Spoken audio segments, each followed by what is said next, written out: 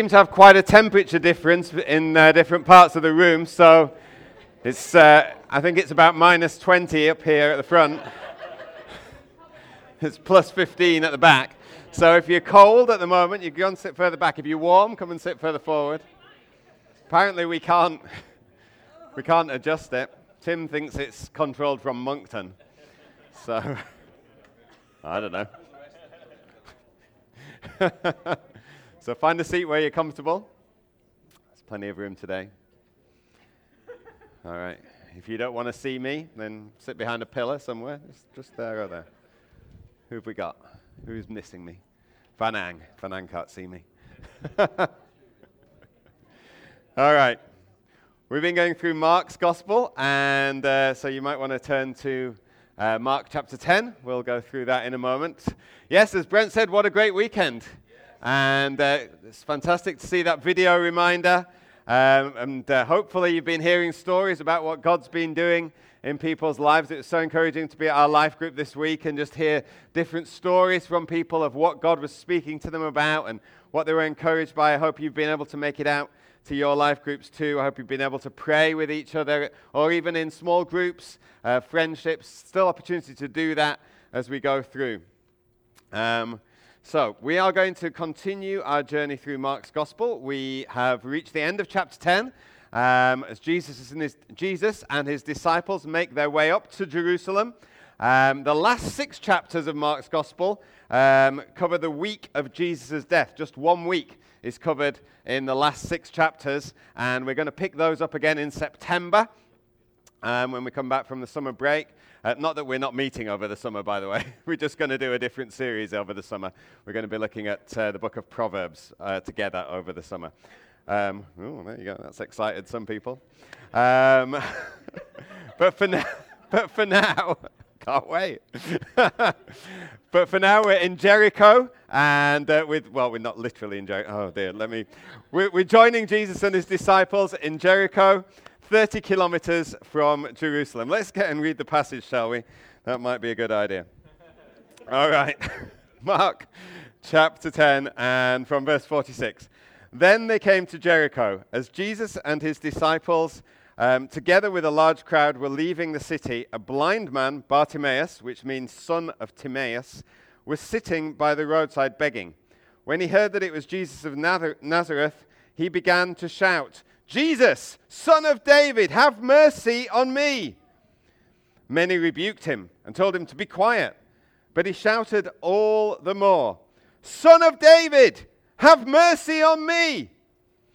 Jesus stopped and said, "Call him." So they called the blind man.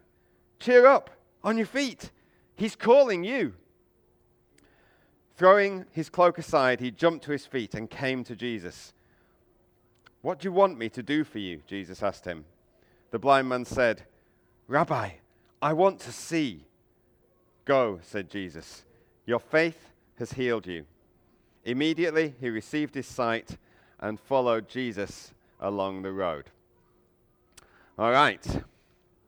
So, as Jesus and his disciples have got to Jericho, and just as they're leaving Jericho, there's a huge crowd along with them at the moment. They're leaving the city. They're passing through the different streets of the cities, which would have been lined actually with a number of different beggars, not just Bartimaeus. Number of different beggars would have been sitting in the streets of Jericho. As many of us would be aware, when we see people sitting on the side of the street, panhandling, they can easily blend in with the crowd. They blend in with the background. That we kind of ignore them. Life's going on. People are rushing by. Jobs to do, places to go, people to see, going on their daily business. We can easily rush past and ignore people who might be on the edges of society. There's a number of people in Fredericton who you may see on the streets panhandling. I wonder how much notice, I wonder how much attention we actually pay to people because they're just there. We can easily ignore them.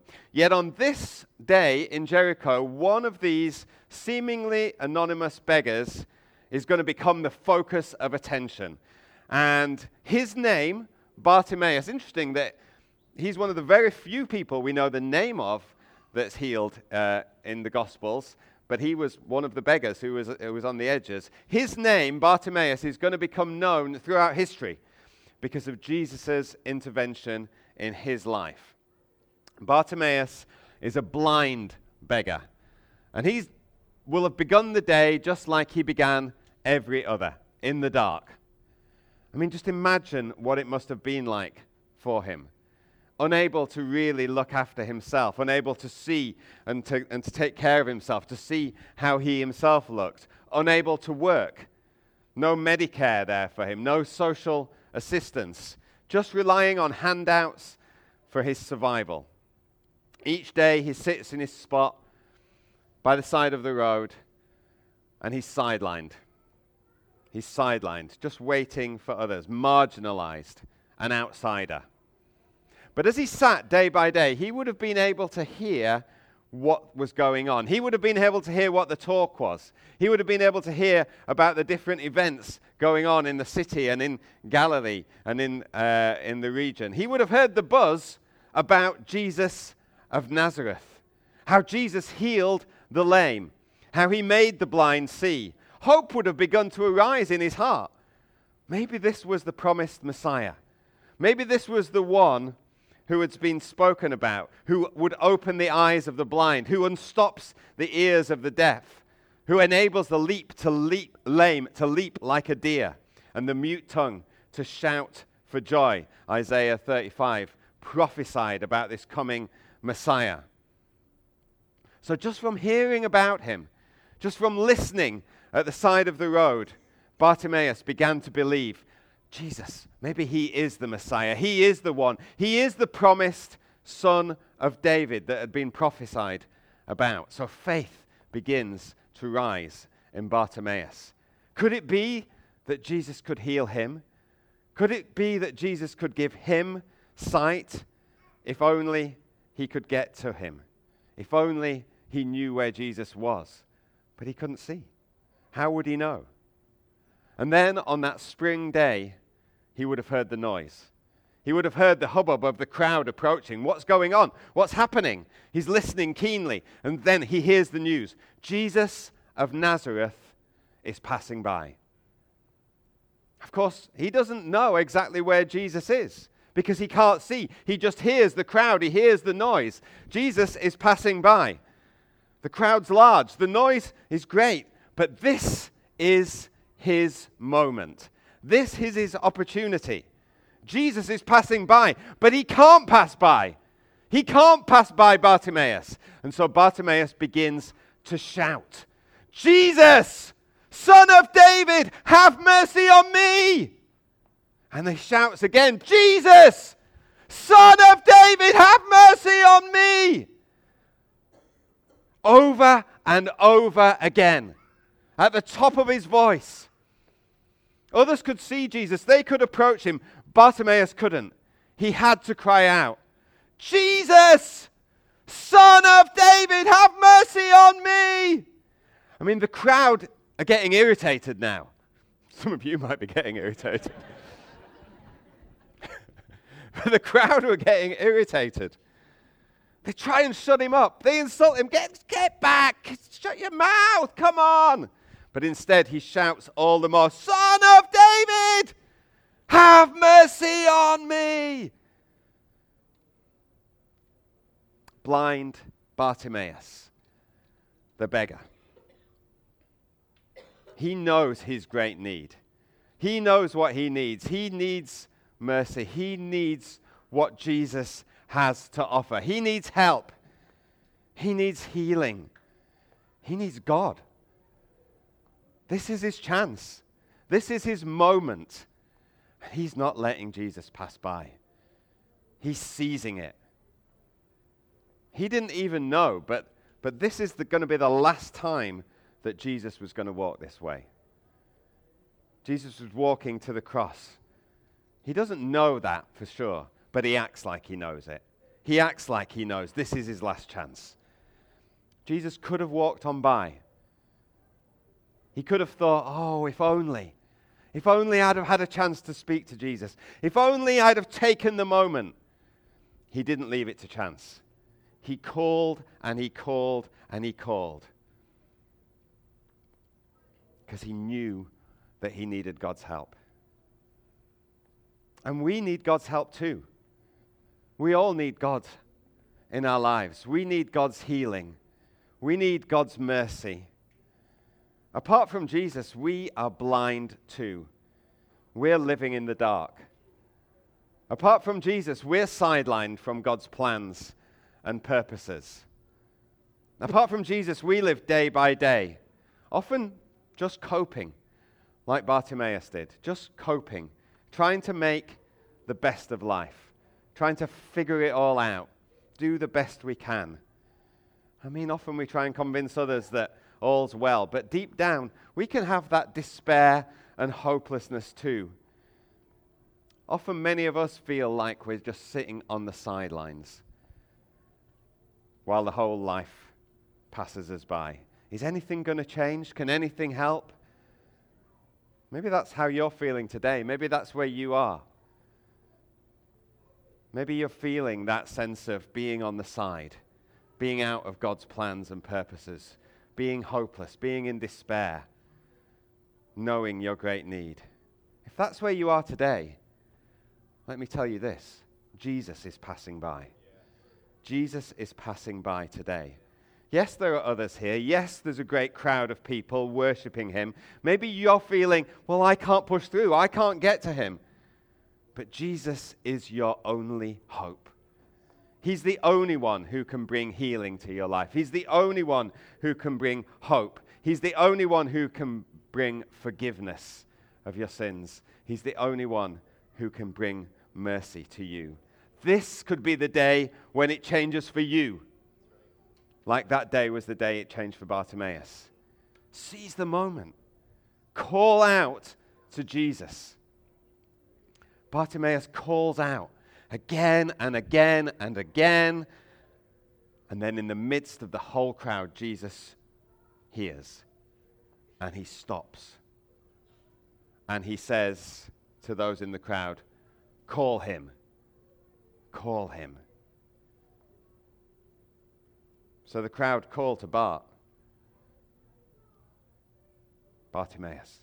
They say, come on, cheer up. He's calling you. Cheer up. It's a joyous thing when Jesus calls you. And Bartimaeus leaps to his feet and he throws off his cloak, probably the only thing that was worth anything to him at the time. And he comes and he stands before Jesus. It's his moment. And Jesus says to him, what do you want me to do for you? What do you want me to do for you? Now you think, well, that's a strange question. Why would Jesus ask that question? Isn't it obvious? I mean, the guy sitting there, it would have been pretty obvious he was blind. And Jesus is saying, well, what do you want me to do for you? Doesn't Jesus know? Yes, Jesus knows. Of course Jesus knows. Jesus knows exactly what Bartimaeus needs. But he wants Bartimaeus to tell him. He wants Bartimaeus to ask for help. He wants Bartimaeus to verbalize his need for him. We've already seen in Mark's Gospel, in the last few chapters, Jesus wants us to be completely dependent on him for what we need. He wants us to become complete dependence on him, and he wants us to ask him for it. The last time I preached, we were looking at the verses just before this, and we saw that Jesus isn't looking for people to serve him. He's looking to serve us. And we need to get hold of this teaching. In fact, we're going to just take a short time out, because I just want to go back to that passage, because it was quite interesting. We'll just look at this verse that I preached last time in chapter 10, verse 45, where it says, the Son of Man did not come to be served, but to serve, and to give his life as a ransom for many. The Son of Man came not to be served, but to serve, and to give his life as a ransom for many. Some people, last time I preached that, actually struggled with that as I said it, because I said we're not here to serve God. Jesus doesn't call us to serve him. And he didn't come to recruit workers like a company sends out scouts to a job fair to find people who can keep their company prosperous. He doesn't do that. He doesn't come and say, I need some more people to work for me. He calls us to come and keep coming to God and allow him to serve us. That's what we were looking at last time. It's him who serves us. Now, some people, because I had some interesting conversations after I preached last time, and some people heard it and they just thought, well, that's heretical. And even switched off and just said, oh, I'm not going to listen to anything else. But that's what the Bible teaches. And many of us have heard so often, well, we come and we serve Jesus. So when we hear something different, well, hang on, Jesus is serving us. That causes us to sit up and think. Let me encourage you, when you hear something like that causes you to sit up and think, don't switch off. Don't think, oh, that can't be right. Do what the Bereans did. Now, do you remember the Bereans? The Berean Jews, it says in Acts 17, were more noble character than those in Thessalonica, for they received the message that was preached with great eagerness and examined the scriptures every day to see if what Paul said was true. Let me encourage us all to be like the Bereans. So, myself, Brent, Joe, those of us who preach, we'll be getting into the Word of God. We'll be studying. We want to preach the Word of God faithfully. We want to preach it accurately to you. But you have the Scriptures. You have the Word of God. Let's be encouraged to search the Scriptures to see if what is preached is true. We have to check it out because none of us are infallible. Sometimes I've had to come and preach and I've said, hey, do you know what? It's been drawn to my attention. I missed a few things. I didn't present this quite right last time. We search the scriptures. Sometimes we need to just think, this is hard. We need to figure it out ourselves. We need to deal with it. So some people did that. Good job, well done. And they came and they asked questions like, well, what about where Paul describes himself as a servant of Christ? So if we're not serving God, how come Paul says he's a servant of Christ? Good question. Let me just explain that. There are two different contexts for the word servant. We are servants of Jesus in the sense that he is our master. We submit to his authority. He sets the agenda. He tells us how we live. Before, we were servants or slaves to sin, and sin determined how we lived. Sin set the agenda. So we couldn't not sin. Now, God saves us. He brings us into his kingdom with new life. We have a new master. We have a new ruler. We have a new Lord, Jesus. He sets the agenda. But it's not the same as saying we serve God, we serve Jesus because he needs something from us. That's a different meaning of the word servant. He doesn't need something from us. An easy way to see the difference here is that verse in Matthew 6 where it says, you can't serve God and money. You know that verse? You can't serve God and money. Well, what does that mean? It means we can't have God as our ruler and you can't have money as our ruler. You can't have God setting the agenda and money setting the agenda because they'll take you in two different ways. Love of money, mammon. They'll take you in two different ways. You can't have them both as Lord. He's not talking about serving God in terms of bringing something to God because he says you can't bring something to God and money. Well, how do we bring something to money? How do we bring something to help money or mammon along? We can't do that. He's talking about who's our Lord. So I just say that to just explain a little bit more last time because I know it raised a few questions. And maybe you're sitting here and thinking, well, it didn't raise any questions for me. And maybe I've just raised some now for you. Well, that's good because we've got to figure these things out. All right. So last time we learned that. Jesus wants us to be completely dependent on him for everything. Okay, time out over. Back to Bartimaeus.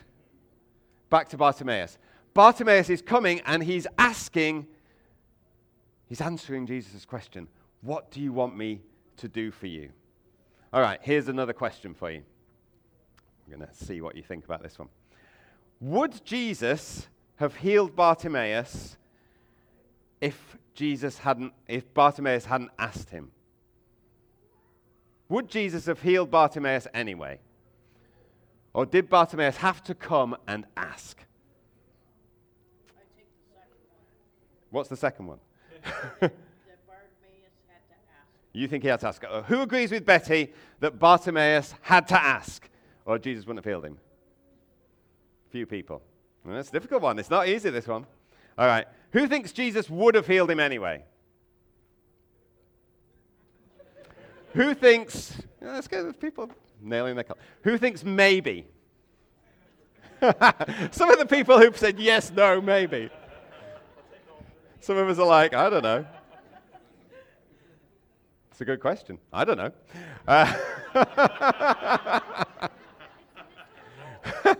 No.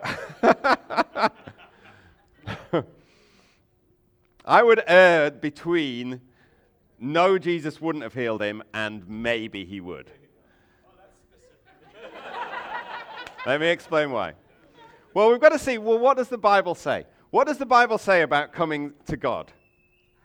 Well, Ask and you will receive. right, ask and you will receive. Very good. That's one of my verses. Oh, look at this. We're getting some verses coming out. All right, I'm going to mention both those verses in a moment. Let me draw them out. Let me say from the start, God clearly says in his word that he is sovereign. God is sovereign. God calls people. We cannot come to God of our own accord. We can't save ourselves. It's not anything that we have in ourselves that we can do. Ephesians 1 verse 4 says, he chose us in him before the creation of the world to be holy and blameless in his sight. In love, he predestined us for adoption to sonship through Christ Jesus in accordance with his pleasure and will. So, God is sovereign. So we can't say whether God would have done it or not for certain, because God can do what he wants to do and we can't affect that. However, we have to hold that in tension with other things that the Word of God teaches. We might say, okay, well, doesn't it say somewhere in the Bible that Jesus went around healing everyone? Well, it doesn't. Not quite. It says in Matthew 9:35, Jesus went through all the towns and villages, teaching in their synagogues, proclaiming the good news of the kingdom, and healing every disease and sickness. He healed every disease and sickness. Does that mean he healed everyone who had every disease and sickness? I don't think it does mean that.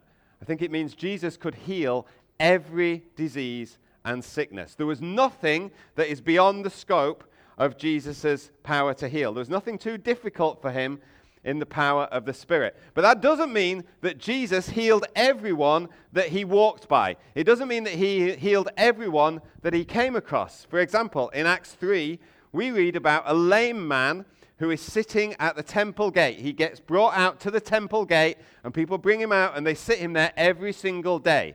Jesus would have been to the temple in Jerusalem at least, many times in his life, but he would have been at least 3 times over the course of his 3 years of ministry. And he would have walked by this man sitting at the temple gate, but he didn't heal him. Instead, Peter and John brought healing to him in Jesus' name when the man called out to him. So maybe not everyone is getting healed.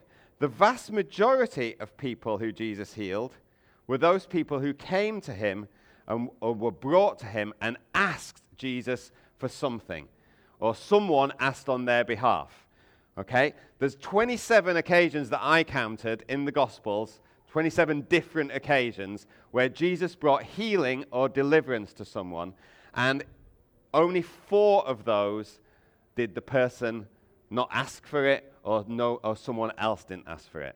So out of 27 times, 23, the person either begged to be healed or begged on the behalf of someone else, or someone brought them and said, please will you heal? 4 times it was Jesus' own initiative. Pop quiz, you can do it yourself later on. What are those for? Okay. 1 was the guy whose ear got cut off, the high priest's servant. Okay. No one asked. He didn't ask. Jesus just healed him. But on the whole, people came and they begged or they asked. What's the place where Jesus didn't do many miracles? His own hometown. His own hometown, Nazareth. So we see in Acts chapter 6, let's have a look at that. Acts chapter 6, verses 2 through 6. He comes to Nazareth, it's his own hometown, and the people are saying, well, where did this man get these things? Now it says in verse 5, towards the bottom there, it says, he could not do any miracles there except lay his hands on a few sick people and heal them. I wish I could do no miracles. Except lay hands on a few sick people and heal them. And he was amazed at their lack of faith. It says Jesus could do no miracles. So what's that? Has Jesus lost his power in Nazareth? Is he not moving in the power of the Spirit anymore? I would say no. It's that people didn't come to Jesus for healing. People didn't have faith that Jesus could heal them, and they didn't come and ask him to heal. Well, what were they doing instead? They were talking about isn't this the carpenter? Isn't this Mary's son, the brother of James and Joseph and Judas and Simon? Aren't his sisters here with us? And it says they took offense at him. They were just dismissing him. There was still the same number of sick people there, but they weren't coming up to him. They weren't saying, Jesus, I believe you're the Messiah. I believe you're the one who's going to heal me. And so because they weren't coming up to him, because they were dismissing him, Jesus didn't do many miracles there, apart from one or two people. They were saying, well, what's so special about Jesus? Why should we go to him for healing? If we don't come to Jesus in faith, if we don't ask him to do something in our lives, on the whole, I would suggest it's pretty likely he won't do it. Now, he may, in his sovereign will and power, he may well do miracles in our life. But on the whole, Jesus wants us to come like Bartimaeus and tell him what we need. At the time, people went to Jesus face to face. Now we go to him in prayer. Now we go to God in prayer. God loves to be pursued.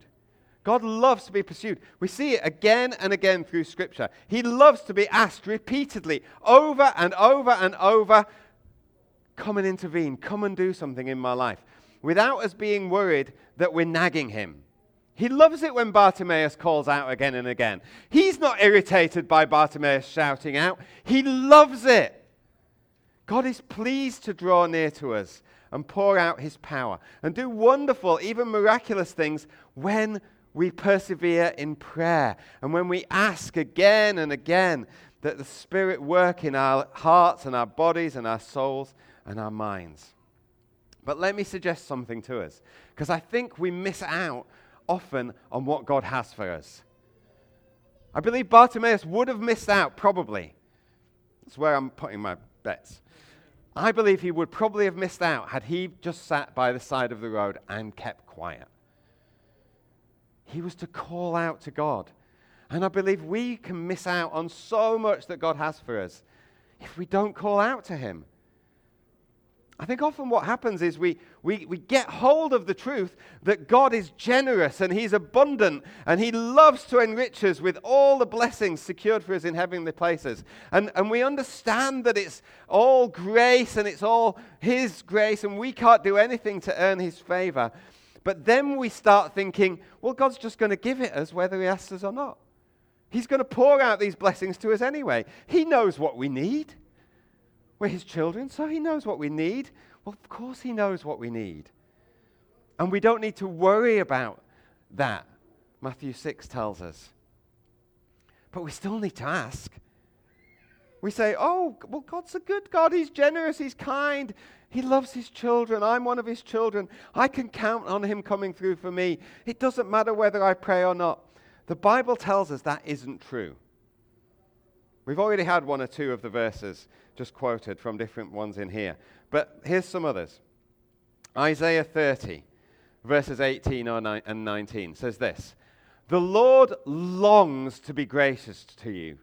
Therefore, he will rise up to show you compassion. The Lord is a God of justice. Blessed are those who wait for him." And then it says this: "People of Zion who live in Jerusalem, you will weep no more. How gracious he will be when you cry for help." as soon as he hears, he will answer you.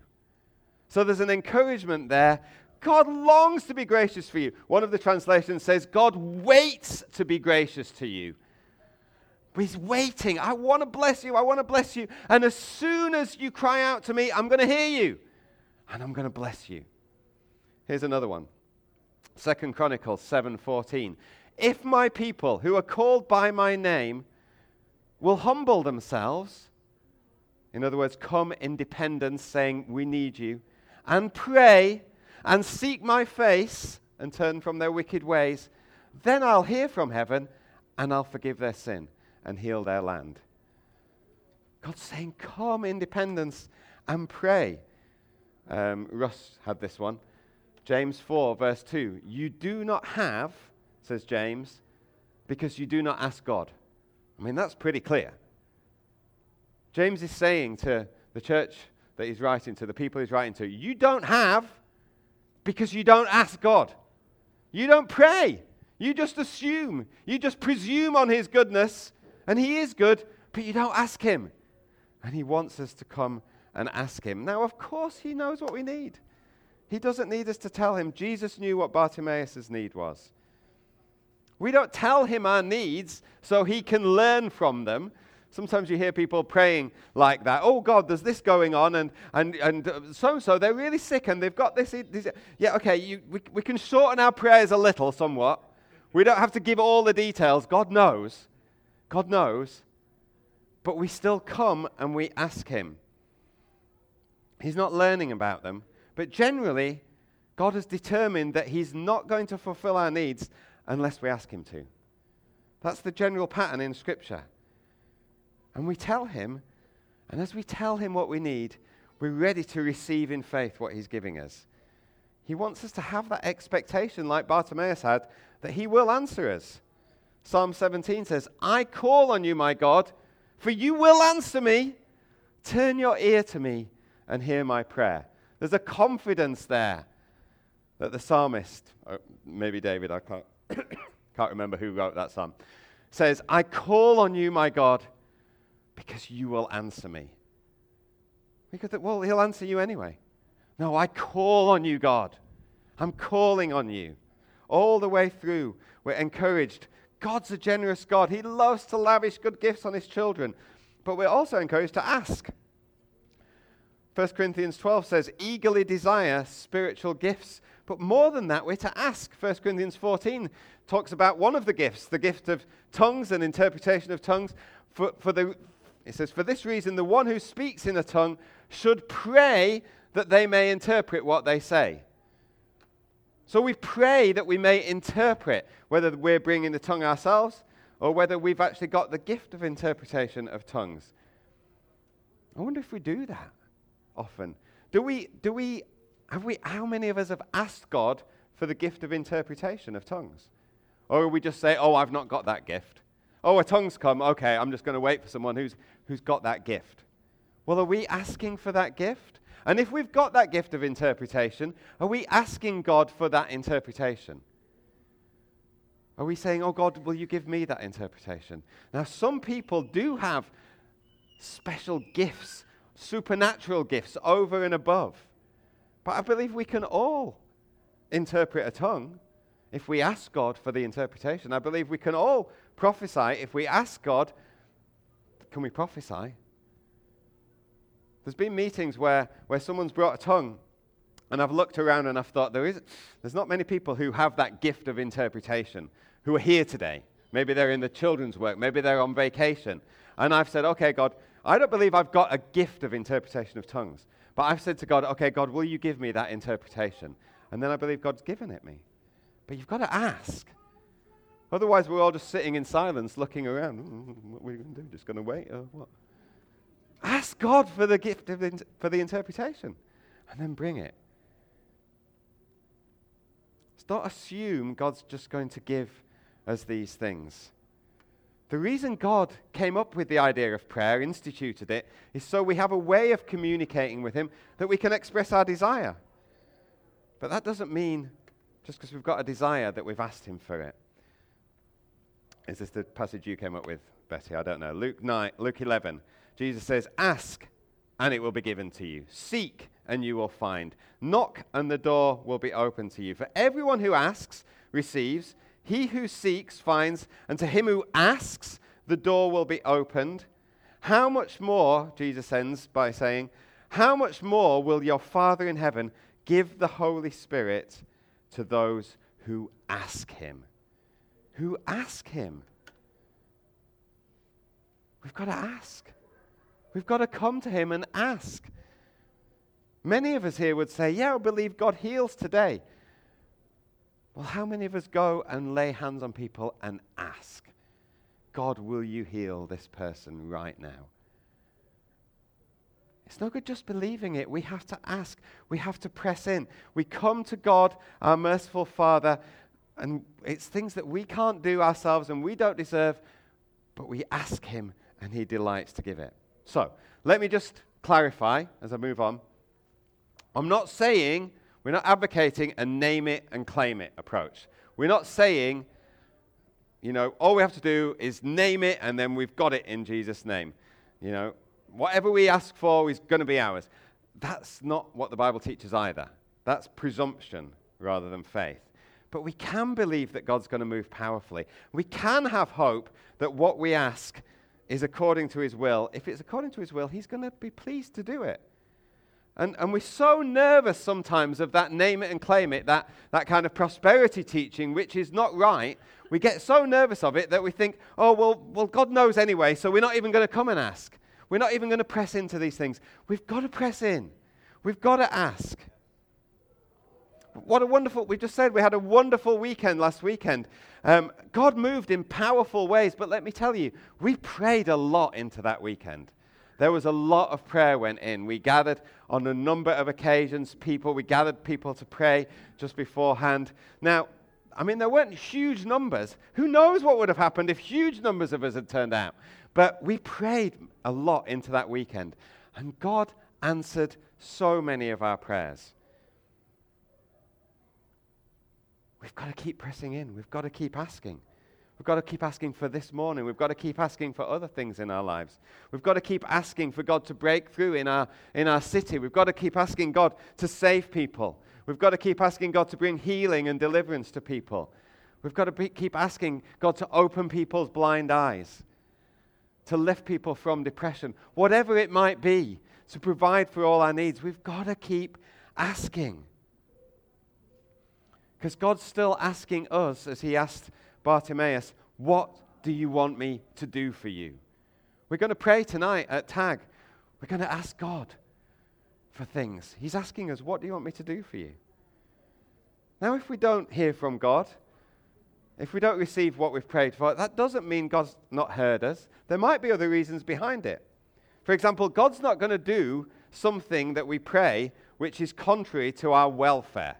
We might pray something that God knows is not going to be good for us. I've heard some prayers, now you know what people are meaning, but I've heard some people pray and I think, I'm really glad God's not answered that prayer. So, the people praying for healing. There was one guy I was praying for someone, he had high blood pressure. This is pretty dangerous, having high blood pressure. And this other guy's praying with me and he goes, God, I just pray you'll take this blood pressure away now. And I'm like, that's not a good idea. You need some blood pressure. Don't do that. There was another time when someone was all blocked up. They were constipated. And, and I heard someone say, God, remove this blockage right now in Jesus' name. I was like, no, right now. Just in a moment. So God's not always going to answer every prayer that we pray. Might not be the best thing. It could be that our motives are wrong. We've already seen in this last passage where James and John come up and Jesus asks the same question, what do you want me to do for you? And they say, we want to sit at your right and left in your glory. And Jesus says, you don't really know what you're asking. You've got wrong motives in that. You're wanting profile and glory. He said, it's not mine to give even. Maybe our motives are wrong. The James 4 passage actually goes where it says you don't have because you don't ask. It goes on and says in the next verse, when you do ask, you don't receive because you ask with wrong motives, that you spend what you get on your pleasures. So he's saying, you might be asking for maybe financial blessing or whatever, but he says you don't get it because when you get it, you're just spending it on yourself. You're spending it on your pleasures. Your motives are wrong. He says you ask with wrong motives. Sometimes God doesn't answer us if we have wrong motives. Maybe God has other plans. Paul had a thorn in the flesh, whatever that was. Eventually, he recognizes that it was to humble him and keep him from being conceited because God had given him surpassingly great revelations. He says he pleaded with God 3 times to take it away, but God said, my grace is sufficient for you, for my power is made perfect in weakness. So maybe it was a physical thing. It may have been persecution. It could have been all sorts of things. Maybe it was physical.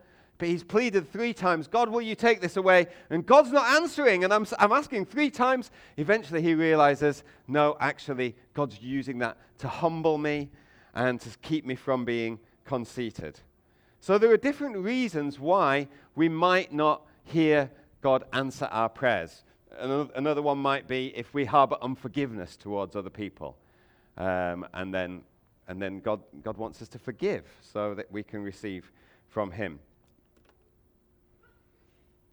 But we can still get hold of God's grace and recognize that he longs for us to come to him. So as I say, we're gathering to pray tonight. Please do join us.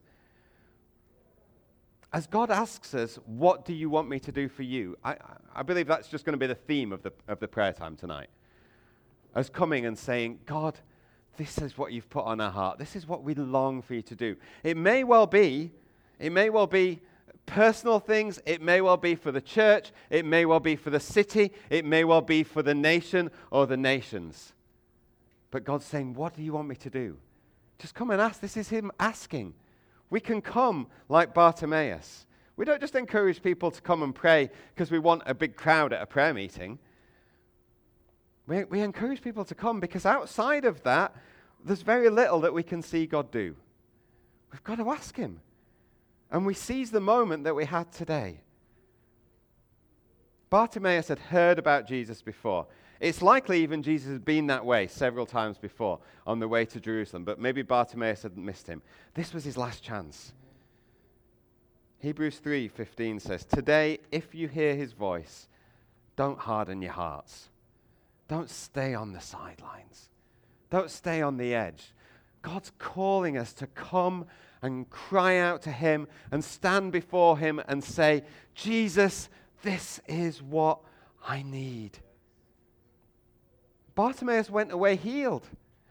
His eyes were opened. His life was completely changed. He received his sight. He left his old way of life. He didn't carry on begging. He didn't just go back to the sidelines. He left everything. He followed Jesus on the road. Probably the reason that we know his name is because he was known among Jesus' followers. People probably were reading this and saying, oh, you mean Bart?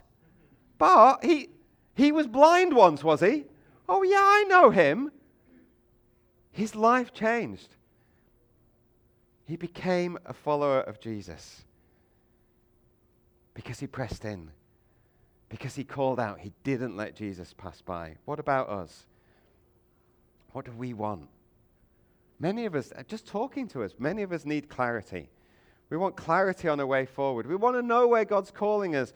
Many of us have got great needs for our family. Many of us need a job. Many of us long for healing. Some of us need Jesus to break into our dark lives and just give us hope and light. So let's call out to God. Let's cry out to him. Let's tell him what we need. Let's come in confidence. He's our good Father. He loves us. He knows what we need. He longs for us to come and be completely dependent on him. He longs for us to tell him what we need. And then he will love to pour out his gifts to us. His Spirit, his mercy, his healing, his wisdom, his guidance, his direction, his life, his light. Let's not let him pass us by. Why don't we pray? Father God, I thank you that you love us. I thank you that you sovereignly broke into our lives. Lord God, I thank you you called us. But Lord, we thank you that we can come to you in prayer. Lord, we thank you that we are not just robots following a pattern.